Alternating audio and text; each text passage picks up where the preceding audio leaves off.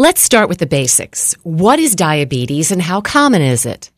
Diabetes is extremely prevalent in our society, and there are multiple facets to the disease. There is type 1 diabetes, there's type 2 diabetes, but essentially what it comes down to is control of blood sugar levels within the body, and how the control of those blood sugar levels or how the body responds to insulin and how that affects other organ systems. How does having diabetes lead to getting non-healing wounds?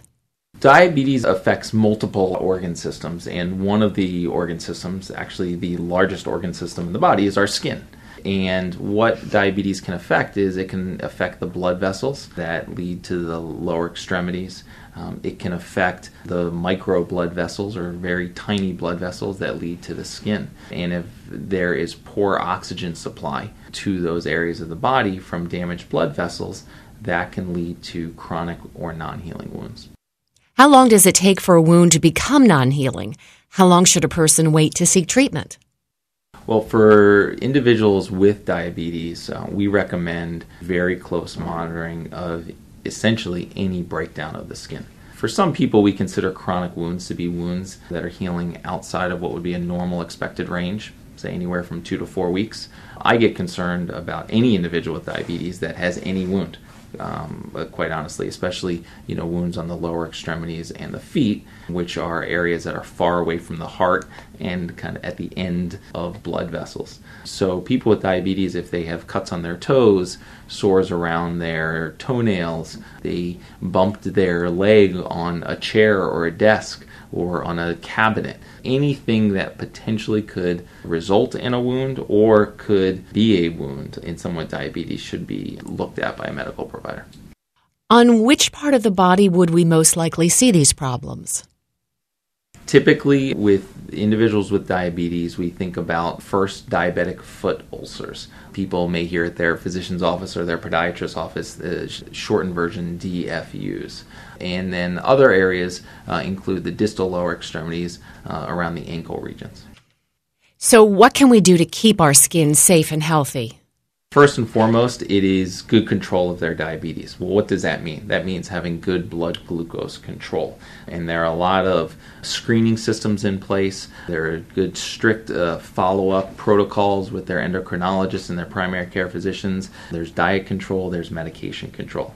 So that's the first thing. The second thing is, from a wound standpoint, is good skin care and good foot care. Every patient of mine who has diabetes, I recommend regular follow-up with a podiatrist. And that will provide them with good nail care as well as other good foot care. And that could include special diabetic shoes. That could include prosthetic devices for their shoes to ensure that they are not increasing pressure to different regions and things along those lines that could set them up for potentially developing a wound. The other thing is just daily overall care. Hygiene, rinsing with soap and water, ensuring that somebody is moisturizing well. For being a man, we don't moisturize nearly enough, and women, use lotion all the time. But dry, cracking skin, quite honestly, is one of the biggest reasons why people develop wounds. Because bacteria will get into those small little cracks, and in somebody with diabetes who has a limited potential to fight off that infection, that could become a bigger problem. We keep calling them non-healing wounds. Does that mean there's really nothing you can do for treatment? There's lots of things that we can do, okay? There is, wound healing that the own body will be able to do on its own. And when patients come to see us, it's when the body isn't healing itself and we need to employ advanced wound healing techniques. Before we do anything, we need to make sure that any etiologic factors, so any systems of the body that are inhibiting wound healing, are corrected. Number one, we've talked about that diabetes blood sugar control. Number two, making sure that an individual that might have compromised blood flow, that blood flow is optimized. So that could include a referral to a cardiologist or to a vascular surgeon, somebody that would ensure that blood flow is appropriate. Number 3 is, aside from blood glucose control, it's good nutrition, making sure that somebody has the proper protein in their diet, the proper combination of vitamins, that they're getting the essential nutrients that they need in order to heal a wound. Then we start looking at different properties of the wound and why it might be chronic. Does somebody have swelling of their legs? And that's not controlled. So do we put somebody in compression? Is there a large amount of bacteria or something called biofilm? That's where we employ debridement techniques or topical antibiotics or topical enzymatic debridement techniques. And then once we get the wound clean, and then once we have accounted for all of the factors that might be contributing to the non-healing nature, then we want to rebuild the tissue. As a plastic surgeon, sometimes that means surgery.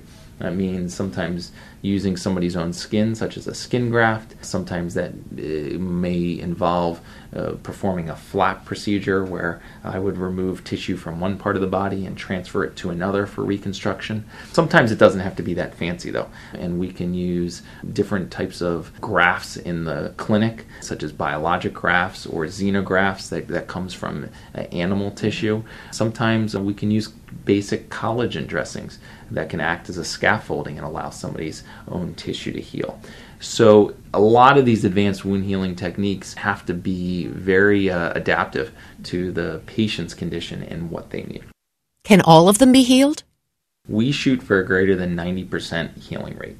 And that is our goal, and a lot of the wounds that we heal were most of the time we're between a 95 and 100% healing rate.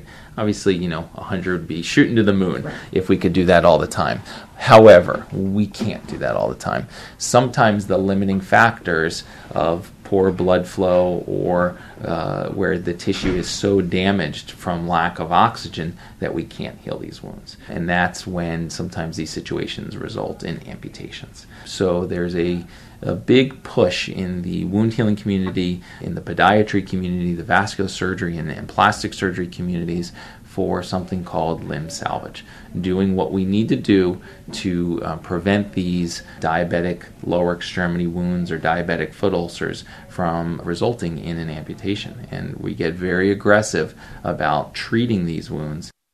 And finally, if I get one, am I susceptible to getting them all the time? It all depends on why that wound occurred. If that wound was from a trauma, if somebody was out for a walk one day and they slipped on ice and cut their leg on a curb, that's a one-time event, and hopefully they would heal that pretty quickly.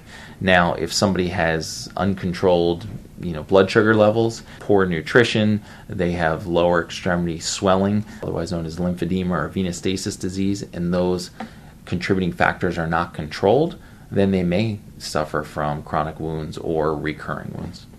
Dr. Holzman, thank you so much for joining us. Hopefully, this will help us take better care of our skin and stay a little bit healthier.